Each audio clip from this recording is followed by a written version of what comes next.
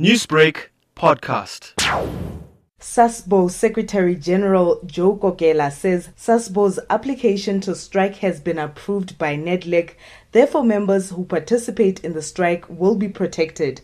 He says they decided to hold the strike on the 27th of September because it's close to month end when most people expect to get their monthly salaries. Having so long that we never had a strike, the banks never took us serious to say we might embark on an industrial action. So now is the time where we now have declared, and we've got a permit, we've got a permission to hold our strike on the 27th of September. So all our people who will be taking part in this strike, they will be protected by law, and no one of them is going to be dismissed, no one of them is going to lose any job because of they participated into this kind of a strike.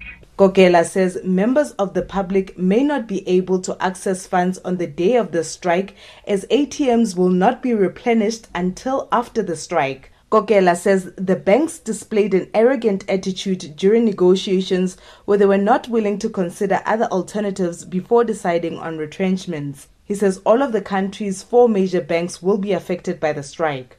So total shutdown, it means that anything and other thing that has to do with banking, it's going to be on a standstill. Our members are not going to replenish those ATMs. Our members are going to make sure that there's nothing that is going to work on that day. So even ATMs, people might go there, and the unfortunate part is that they might get nothing on the ATMs. The ATMs will only be replenished when people are going back to work.